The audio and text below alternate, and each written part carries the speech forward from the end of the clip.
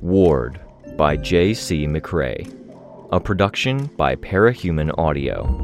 Performed by a cast of fans and volunteers. Please visit parahumanaudio.com to learn more. Thank you and enjoy.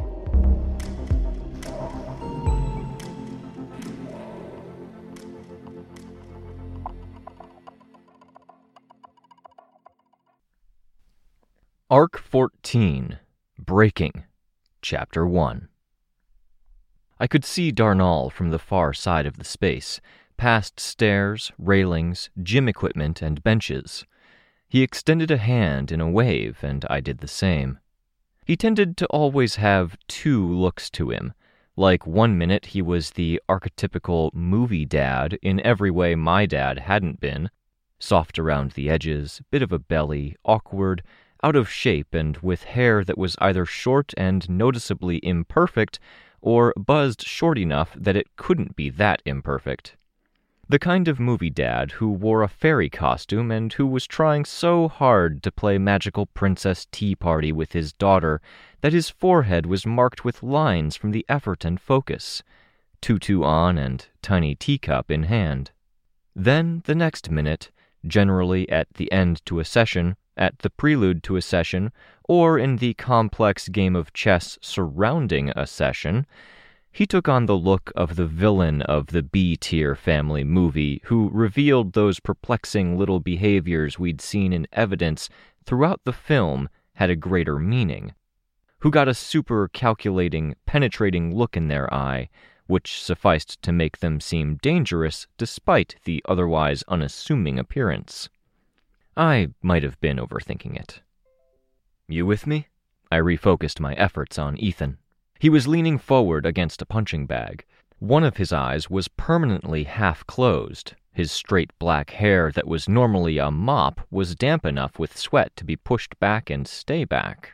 Athletic tee and loose workout pants were stuck to muscular arms, torso, and legs by the same measure. Dr. Darnall ambush incoming, I warned myself, before giving Ethan 90% of my focus. I'm with you, sorry. Saw a face I recognized. Need a face to refocus? Ann Lynn asked. She had her plastic bag of stress helpers. I have a kitty. You like cats, right? You picked a cat first session. Kitties don't inspire aggression, Ethan said. You should meet my cats, Ann Lynn said. My neighbors probably think I'm deranged the way I yell at them. She giggled and Ethan smiled. He still leaned against the punching bag. I picked a lion, just so you know. Then the bird. I give those ones names too. Stupid motorcycle roaring at 6 a.m. Birds singing at 6 a.m. Mouthfuls? I noted. There's a theme here, Ethan added. I don't need more, I told my physiotherapist. She pouted. Thanks, though. Give me a broken 3 into a 2-1, Ethan told me. I had to shift my footing to be ready, which I reminded myself was a problem. I should have been faster. Don't think about it, just do it. I sprung forward. Leap, kicked, aimed at what would be my opponent's chest. I stopped, using flight to drop to the ground, then sprung forward. Flight augmented to cover more distance, using the heel of my hand to strike, followed by my elbow. I could feel the pull at my tricep. Woo! Ann Lynn cheered. That's something you don't see every day. The area with the punching bags and some of the more active exercise equipment was partially segregated from the rest of the space, with windows with warped glass obscuring a lot of what went on, which was one of the factors that framed my distant observation of Darnall as skewed. The rationale, Ann Lynn had explained to me, was that some of the patients had reason to be shy of violence. They were working on ensuring they had 2 spaces, but things were still fucky after the portals had expanded and consumed a chunk of downtown. Ann Lynn watched from the sidelines, sitting on exercise mats that had been stacked up high enough to act as a counter. Petite, had as much energy and optimism as an overflowing soda float had bubbles, always smiling, and I somehow couldn't resent her optimism. I couldn't resent her for enjoying this little diversion. 2-3, 2-1, Ethan said, then, while I was pulling back to launch into that, said, "Never mind." "Never mind?" "Try to cut down on how long it takes you to act. I've seen you fight. I know you can do this instinctively, but I want you to do it instinctively while fighting better. Give me a 2-1 again." I started. "No, stop. Instinct." "Instinct sucks." "Instinct keeps you alive." "Just let me think on this. Let me do my thing." "Okay." I'd been through enough sparring sessions in my life. With my mom, with my dad, with Uncle Neil. My training sessions with Aunt Sarah had been more about flight and formation, or about problem solving. I'd run through a set series of movies for a video. I'd done a series of physical sparring tests when interviewing for the wards program. That was without getting into regular gym classes, regular training with the basketball team, track and field, after-school activities my mom had me do, clubs and summer camps.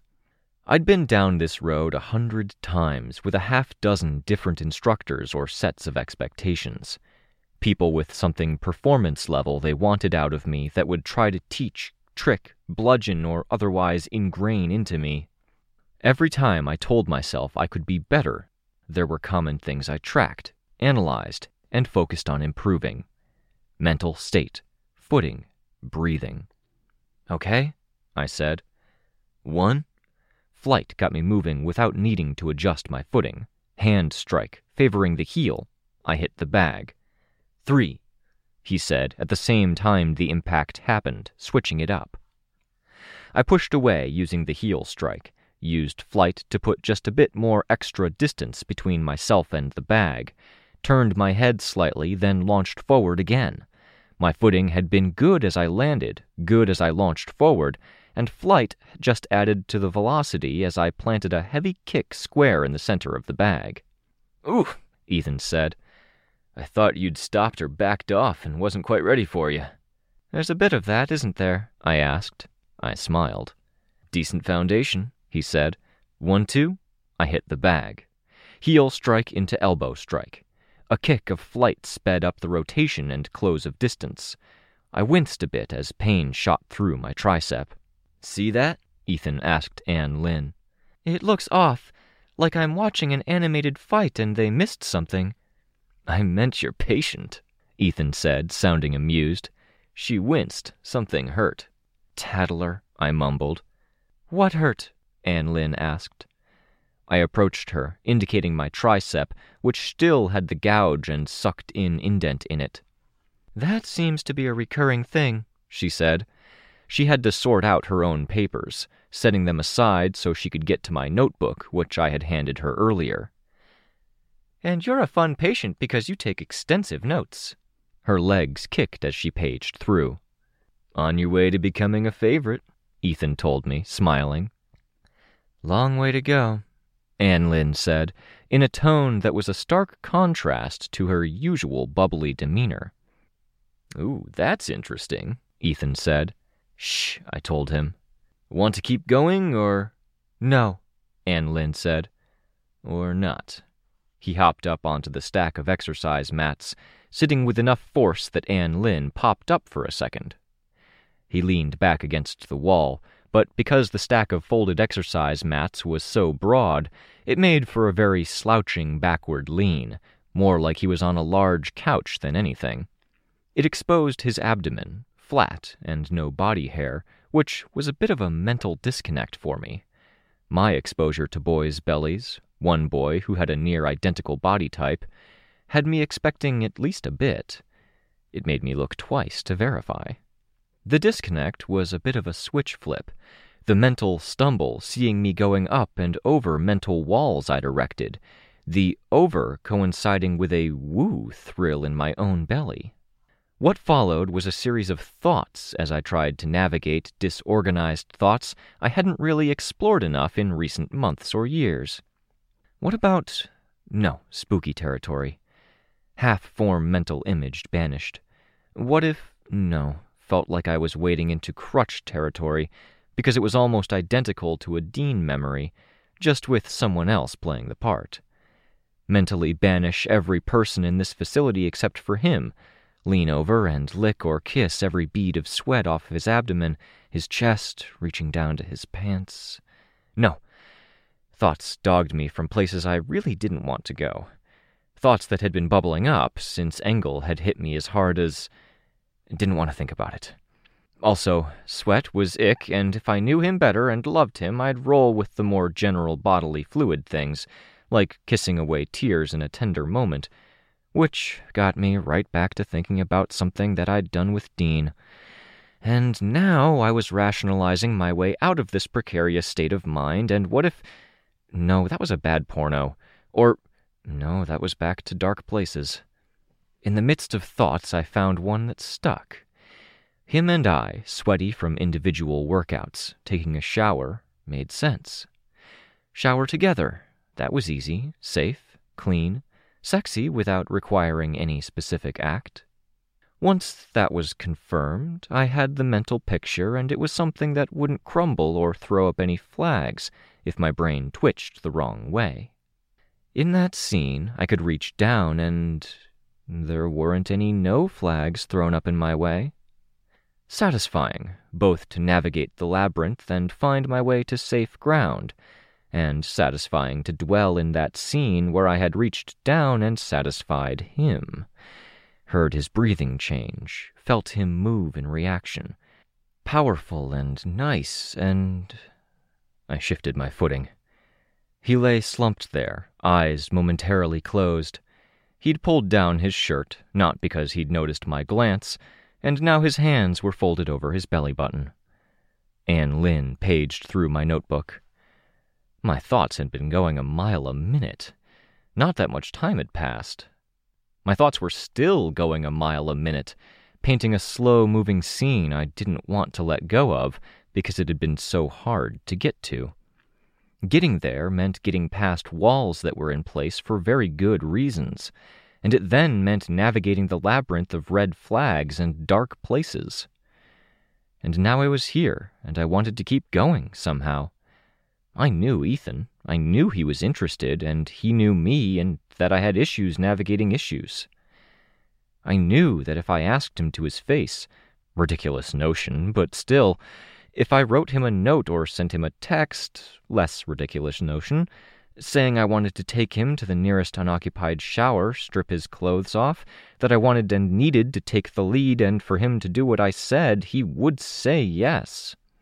Never mind that I had no idea how or where that shower existed. Never mind that I didn't want to get kicked out. I could, and that added a deep inside of me jolt of real that brought a whole new life to the imagined scene. I shifted my footing again. Whew. "Ethan!" The voice was loud enough that I jumped. A woman peered from around the edge of the wall that separated the punching bags from the rest of the rehab center. "What?" he asked in a slow, easygoing way that did not line up with how high-strung I felt. His eyes remained closed. I felt irrationally annoyed at him. "Can I borrow you?" the woman asked. He sat up, hopped down from the stack. "She works with some older patients, so I'll probably have my hands full. See you later, Antares?" "See you, Annalise," I thought. "Yeah." He extended a fist as he walked by. I tapped it with my fist, then translated to the elbow, using flight and mock striking him with it, as he'd been drilling me. He seemed to like it, a smile on his face. "Perfect," he said. "Be nice to her, Anne Lynn." "Only if she's nice to me," my physiotherapist said. She'd closed my notebook and was using it as a flat surface to write things down. "I'm nice to you," I told her. "You like my notes." "Extensive notes are a long, long way from actually attending. I just read pages of notes complaining about pain that I would have been helping you with if you, my patient, had been coming in regularly, but you don't. Too busy saving the world and accumulating more injuries." I rubbed the notch at the back and side of my arm, my finger finding the groove. You're better than the vast majority of my patients when it comes to doing the homework, but if you keep going down this road, you're going to put off visits more and more until you're not coming in at all. And then, a few months after that, you're going to find that an exercise that was benefiting you months ago is hurting you. Okay. I've made notes. I'm going to assume you're going to keep doing this, so I've modified and marked your homework to highlight things that are essential now and harmful later. And after that, come see me, she said. But don't continue past a certain point for this one, or just those two. Got it. Thank you for showing me your fighting, and for showing me another side of Ethan. I nodded, looking through the window of warped glass for Ethan among the older patients in the expansive rehab area. I didn't see him. He good? I asked. Good? What are you asking, Victoria? Ann Lynn asked me. He's helpful? No drama? Friendly? He's great, she said. One of our best volunteers. He started out very similar to you, I think, but he graduated and he liked the atmosphere enough to keep attending. Teaching some martial arts and, I could see him now, supporting an old woman who was walking with the assistance of rails. Snap him up, she prodded me. I have a boyfriend, so I'm not going to, but I know a few others here would. I'm way, way off from snapping, I told her. I heard a throat clear behind me. I saw a glimpse of Ann Lynn's expression as I turned, then saw Dr. Darnall, occupying the same spot by the wall that the other physiotherapist had when shouting out to Annalise. Homework, Ann Lynn told me. She handed me the paper with the neat handwriting. Your notebook and... She held out the tattered baggie with stress balls inside. I have one. I have two, technically, but take one. I'd end up giving it away. Then do that. I need to get rid of some older ones so I can buy newer ones. I conceded, reaching over and into the bag. Reach deep. I reached deep. I pulled out two, holding them over the bag. An old woman with horn-rimmed glasses and a fish with eyes that bulged out when squeezed. I took the fish, giving it an experimental squeeze. I'll see you in 3 days, she told me. Got it, I replied. Dr. Darnall was giving me his "I was a villain all along" look. Calculating, focused, confident. You've been communicating with my physiotherapist, I noted. She recognized you and you knew my appointment end time. Only about essential details and schedule. I wanted to check in with you. I know you canceled for what I'm sure are good reasons, but you've been missing appointments with her and you've been missing appointments with me. She told you about the missed appointments? No, Dr. Darnall said. But I'd like to think I know you at this point. I want 5-10 minutes of your time at most. No, that would be lying. I want 2 hours of your time once a week. I will settle for 5 to 10 minutes, acknowledging you have a lot on your plate. I'm sweaty. I've talked to people who had appointments with me minutes after their shifts ended, who smelled so bad that my office would stink for a day. I can handle it, Victoria. Who smells that bad? Are you Barf Bat's therapist? I worked with firefighters. Certain times of year, full gear, heavy exercise, it was rough. I can understand if it's a question of comfort, but don't worry about my comfort. It is, kind of, I said, my comfort. Can I rinse off and meet you? Sure. Should I wait in the hall? Please. I jogged over to one of the other physio sessions in progress, avoiding using my flight because I didn't have the benefit of the separating wall and blurry window to hide what I was doing from the rest of the people in the area. I set the fish down on top of a folded coat and bag. Sveta. Sveta was doing crunches, arms out straight and pressed together like she was diving. Her therapist was a guy who looked a bit like a black Dr. Darnall, slightly pear-shaped and short-haired, with a perpetually concerned expression. As she did each crunch, he would move his hand. She would move her extended arms to touch her fingertips to his. She'd painted her arms with what looked like markers, bold, straight lines, layered colors that created a blur effect, a bird on one upper arm, a sea serpent winding around one forearm. Sweat had modeled the images somewhat. "Time to go?" she gasped out, sounding hopeful. "I'm going to have a word with Dr. Darnall. 5-minute rinse off and dress, 5 to 10 minutes with him. 15 minutes?" She dropped back to lie flat and stopped, moving the weight to one side. She huffed for breaths, chest and stomach rising and falling. I could see spots on her clothes where marker and sweat had bled in at a touch. Spots where there was paint. 10 fingers, 10 toes, 2 arms and 2 legs. She still wore her wig because she liked having the longer hair, but there was a scalp beneath. The stomach that heaved was complete now.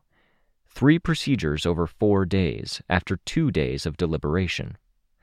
She saw me looking and smiled, teeth white.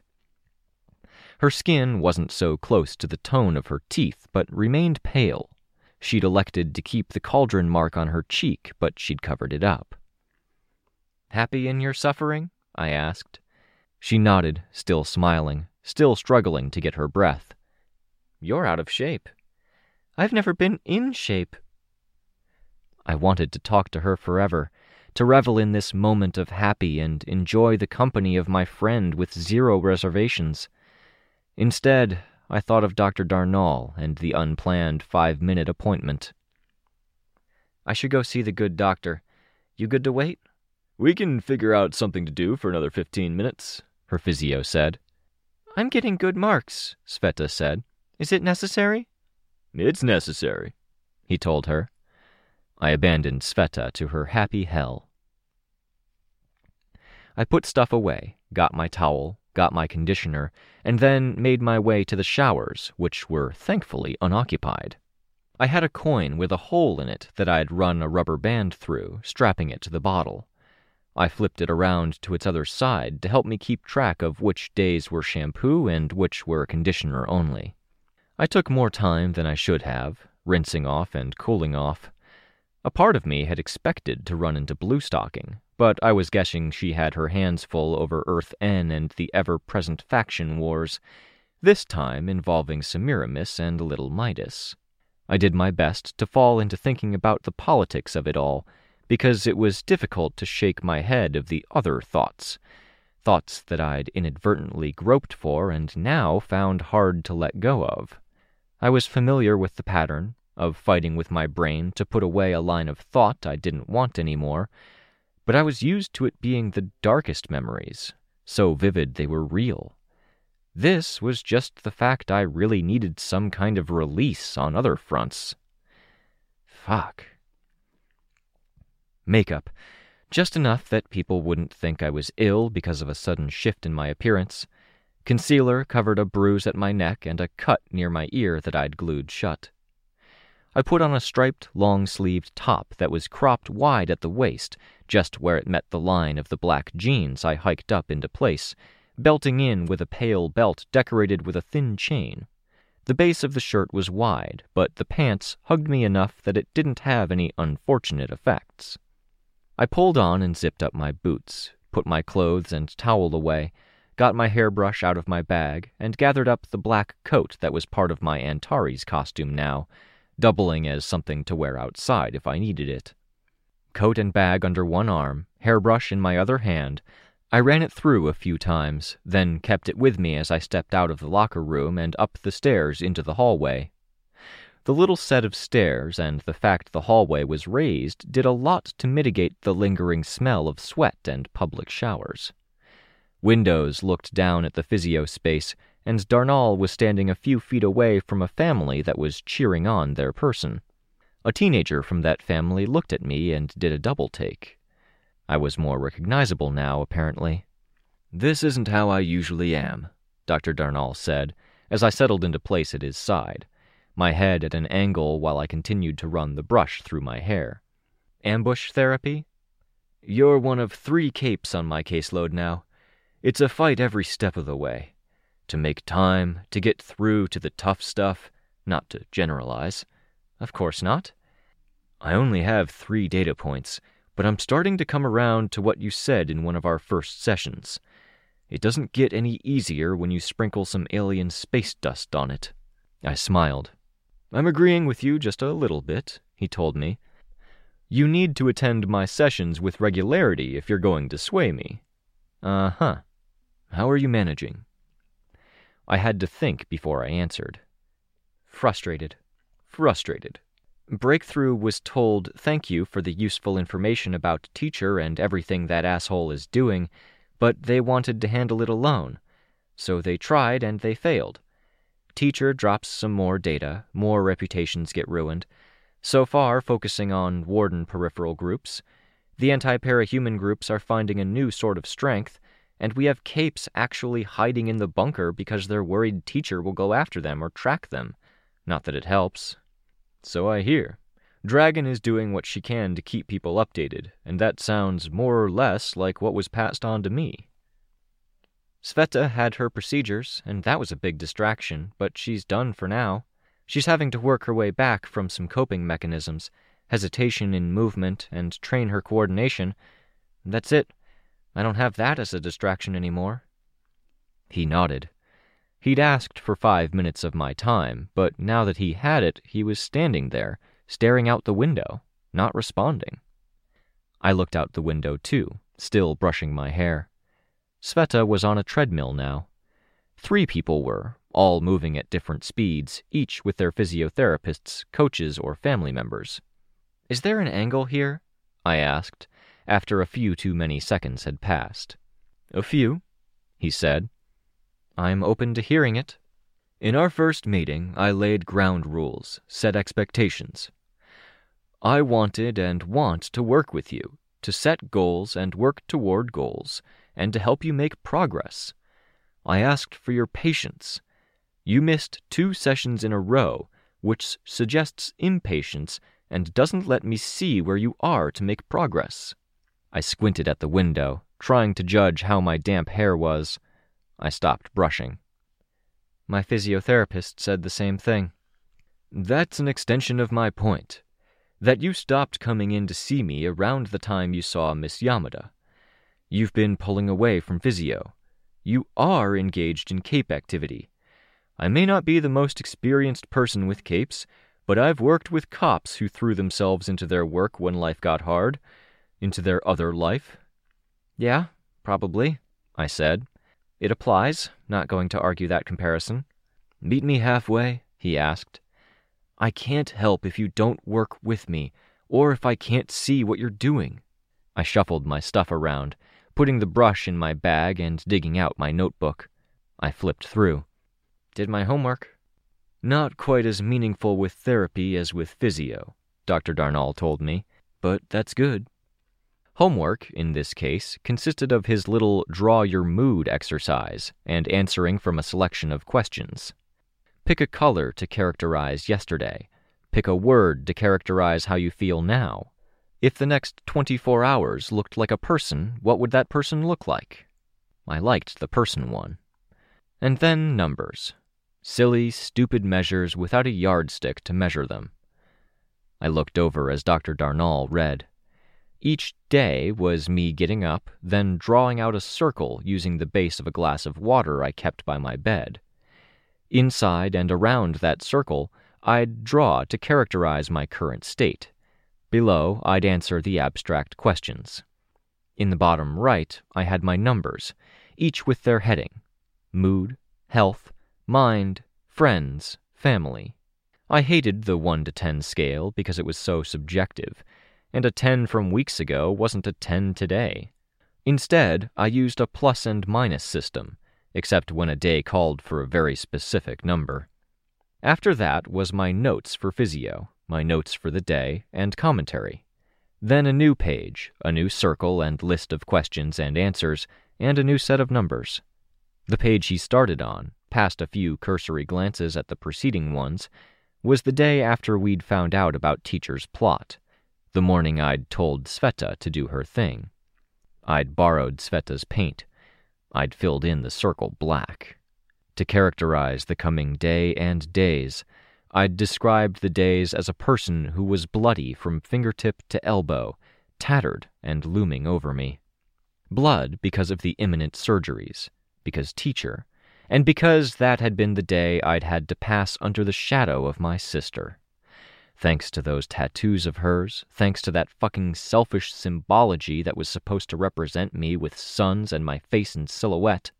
Thanks most of all to the color red that stained her arms from finger to elbow, and whoever knew how much else. She was that bloody, looming specter. But I'd had to. He'd read my explanations, ran a finger across the numbers. No pluses, obviously. Not so much use for minuses. It had been a day that had caught me off guard enough that there was no saying my mood or my connection to my friends was a -1 or a -5. Instead, a 1, -2, 4, 3, 2. Low numbers. On the next page, another circle. Black, but with lines radiating out, shaky to represent anxiety. Another, but I'd left the brush on the page, letting the black soak in, bleeding out over text. I'd been so anxious I hadn't had it in me to sit down and write anything meaningful. I'd gone straight to my physio, then left.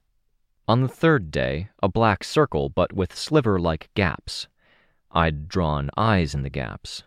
I'd elaborated around in what I'd intended as rays of the sun. On the fourth, the same idea, but the eyes were larger and there was less black. I realized now that I'd invoked the wretch with so many eyes and with the rays radiating out having frayed ends, like wavy, reaching arms, fingers extended out. He paged through the progression, the gradual relaxation, to today. A day where there were no more procedures, just appointments, plans for lunch, and plans to go catch up with the wardens. I'd kept up the use of the black paint, but used it to draw the circle, fat and bold and brutish, crushing brush against paper, tracing it around the base of my water cup. Then I'd drawn lighter things and feelings within. Walls? Darnall asked, touching the thick border. Maybe. This doesn't make up for you skipping visits, but it's good to know how you were doing and how you are doing, he said. There was another thing I wanted to say. Again, I'm touching back on what I said before. Goals. Making goals. Meeting goals. Doesn't feel like I'm meeting goals while being kept out of this teacher bullcrap while the other teams are struggling to get in. When we had our first session, you floundered a bit, or not floundered, flailed. But you told me a few things that came from the heart and sounded genuine enough that I think they hold true on your best days and your worst days. You wanted to save them, people you cared about, that were put into your charge. I focused on Sveta, who was walking across the floor. She looked up, saw me, and squeezed her fish, its eyes bulging out. Then she disappeared into the locker room to have her shower and get changed. I have to admit, I thought it would be a good dramatic moment if she was there when I said this next bit, but she looks like the weight of a world is off her shoulders, doesn't she? I folded my arms, leaning against the window. I gave him my best stern look. I think if you keep on talking like that, I'm going to get misty-eyed. Is that so bad? You say you're frustrated, but let it out. If you're at the verge of being well and truly emotional for positive reasons, or with people you care about, then do. I thought about my earlier feelings about Annalise, Ethan. I didn't want to date him. I didn't even like him as more than an acquaintance, let alone a romance of any kind. But he hit the right marks for a fling, a test run. I could imagine him being cool, awkwardly upfront and blunt, but cool. This might be a cape thing, because I'm worried if I do let it out, then I might go overboard and hurt someone. First of all, I have to say, if the emotions are positive, can they really hurt someone? I thought about letting 4 years of pent-up needs out on a poor bastard like Annalise. I thought, too, about how, about a year ago, I'd tried handling it as a solo venture, and got so caught up in the darkness in my own head that I hadn't been able to breathe. I'd thought I could manage just like I almost felt like I could manage now, and I ended up in tears instead. Stupid, and it was the kind of stupid that I really didn't want a spectator for, even if Annalise was cool. For now, I'd call it a win and a plus in one column or another that I'd been able to privately harbor a nice, healthy fantasy. And that was without getting into the topic of Sveta. I thought about breaking down into happy tears now, and maybe being unable to get control, walls, and balances all together before something critical happened, and that leading in an indirect way to me being too violent with a cape who didn't deserve it. Yeah, I agreed. Well, I'll say that I don't think worrying about opening the floodgates is necessarily a cape thing, but, he'd seen me being ready to protest. But, he went on, I'll concede it might make things harder. Do what you have to do. I nodded. But you need to make me a concession in exchange. What? I asked, guarded. Recognizing a win and a major goal being completed is another thing on the list of stuff you gotta do. You helped her. This is where it'd be dramatic if she was still down there so I can indicate her and you can look down at her and be moved. Drama and presentation are big cape things, right? I've got that down, right? Absolutely, I said. I laughed and it came out small and hiccup-ish. I shook my head. Fuck. No, she's not there for your fancy dramatic moment that you're visualizing. But she's over in the locker room, sore as hell and probably redrawing the shapes and placements for the tattoos she's already imagining getting for her fancy new body. I think she's happy, and knowing that's happening where I can't see it is better. Count your wins as wins. I'm really fucking worried, I said, and my voice was a hush, that this doesn't end happy despite my efforts. So am I, he said. But all you can do is be there. If tragedy's in store, being close will let you help more. If there's only more joy, then you lose nothing. I nodded. Sveta emerged from the locker room, looked around, and saw us. She wore a dress that was a riot of color, black leggings, and her patchwork, ankle-length coat. She was shorter than me, the top of her head coming up to my nose. And she was smiling. He handed me back my notebook. Appointment in 2 days. I'll try, I said. He gave me a look. Thank you for this, I told him. This talk. He left as Sveta approached. There was a moment where it was just me, leaning against the window that overlooked the physio space. Sveta hugged me, and I hugged her back. I'm discovering new muscles through the pain they're giving me, she said. Verdict is pretty good. Good, I said. I might be too sore to walk. Carry me? My arms are too sore. I think you're going to have to limp along on your own, but you can lean on me. I'd do that even if I could walk perfectly, she said, turning the hug into a half-hug. Her hand and part of her leg beneath her dress broke apart into a morass of tape-like bands that, after a few false starts, picked up my bag and coat, passing them to my hand.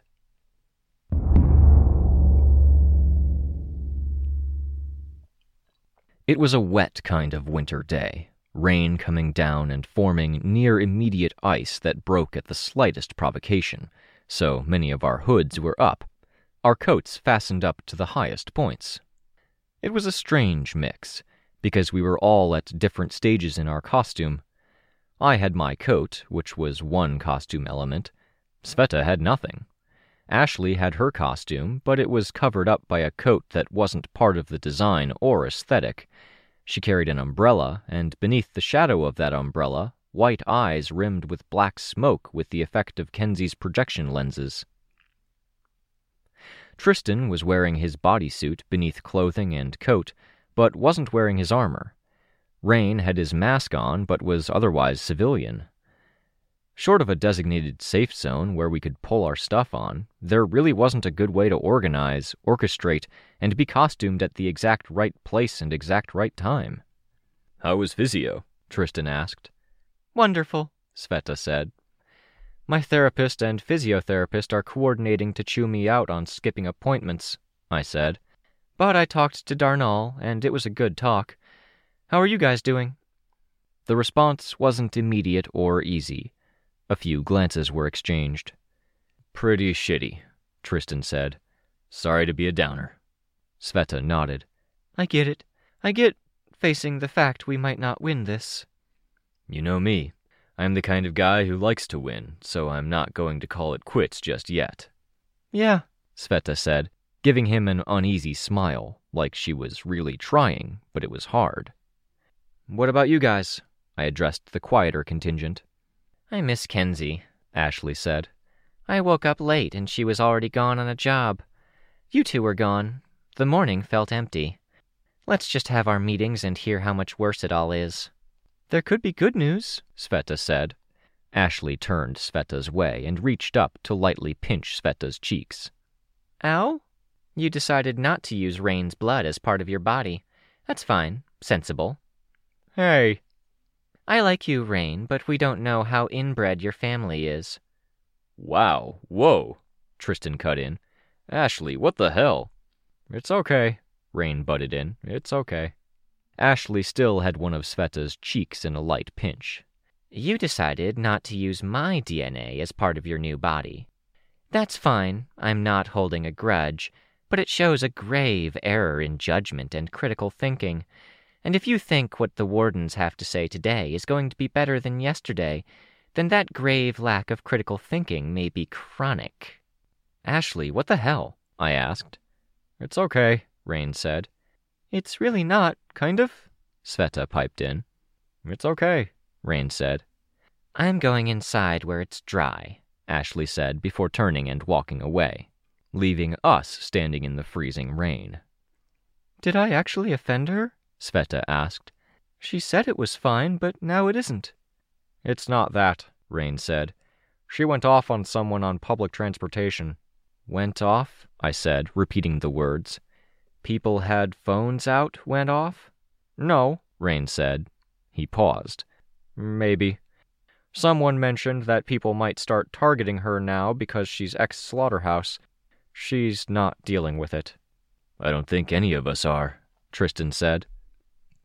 Maybe we go inside and they say, hey, we won, Sveta suggested. Crisis over. Want to bet? Tristan asked. I will bet you any amount of money. I don't want to bet, Tristan. Tristan shook his head, getting visibly angry. Byron, you take over. Then he blurred. Maybe I don't feel like taking over, Byron said, but he didn't change back. He turned his face skyward, letting freezing rain patter against his skin. Should we go inside? We did, into the warden's headquarters. We said our hellos to the receptionist and joined Ashley where she was pacing by the stairs. Up the stairs to the password hallway. Rain handled it. And into the bunker. The weather wasn't as bad, though the snowfall was heavier. Sheet metal formed a peaked cover over the path to the warden's headquarters. I exhaled. How are you guys really? Not so bad, Byron said, smiling. But play acting that we're down and defeated is kind of bleeding into reality. And you scared the shit out of that guy on the train, Rain told Ashley. He deserved it. Maybe, but we don't want to make enemies. Ashley smiled. I can deal. I made a face, but I didn't say anything. Ashley added, I'm sorry for the comments. There really are no hard feelings, Sveta. My brain comes with zigzagging chemicals, and I would understand if you didn't want to risk that. That wasn't why. It's fine, I'm not bothered. She's bothered. And I'm sorry for the inbred comment, Rain. It's all right. I don't love my family enough to care if it's insulted, and I don't think it's likely. It was funny. You were sounding like you enjoyed yourself, I commented. I was, but I felt bad. Both of those can be true. Tristan and I play-acted a fight this morning, Byron said. Started out, getting good things off our chest. Might have cut a little too close to the bone a few times by the end. We'll have to negotiate rules before we do it again. It's good, though, I said. Frustrations are mounting. We're at our limit, and teachers won. Our worst traits rise to the surface. We play that up, create a narrative, do what we can to look like we're broken so they don't have a reason to break us. It's easy for the act to become reality, Rain said, especially when we're playing the role at any time we're not here. I nodded. He wasn't wrong. Just gotta keep the peace and keep up the act until we're sure we have enough points of access. Then, a heist, Sveta said. Not really a heist, Byron said. I know, but heists are cool. Ashley put an arm around Sveta's shoulders. They are, but I would characterize this as a raid. I was thinking surgical strike, I said. Is it really a surgical strike if it's large numbers, large scale, and high on the collateral damage? Byron asked. It's a raid. We're raiding Teacher. The bunker was now in view. People were gathered around outside, letting snow fall on them while they talked, and others were inside. Construction was ongoing, and would be up until the meeting started, at which point they'd all be told to quit it. I watched the faces within, tracked the people, and I couldn't help but imagine that much like my group had tested boundaries and found the willful backslide into bad behavior to be an easy and comfortable slide, there was more chaos and more energy in the mix. All from a little bit of acting, a few pre-plotted incidents. Whatever it is, I hope we do it soon.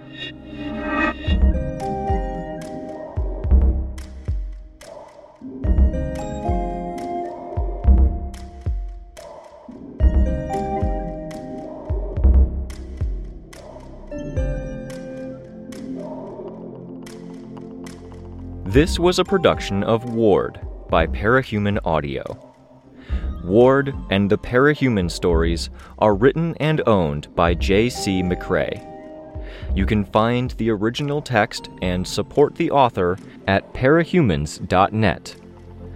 For more of the Ward audiobook, as well as other community works, please visit parahumanaudio.com. Music for this chapter was by Evan Witt. Find out more at wittynotes.com. Editing by Leo. Check them out at corncobweb.com. Narration by Robert Rain Ramsay. Find more of their work at our website. Thank you for listening.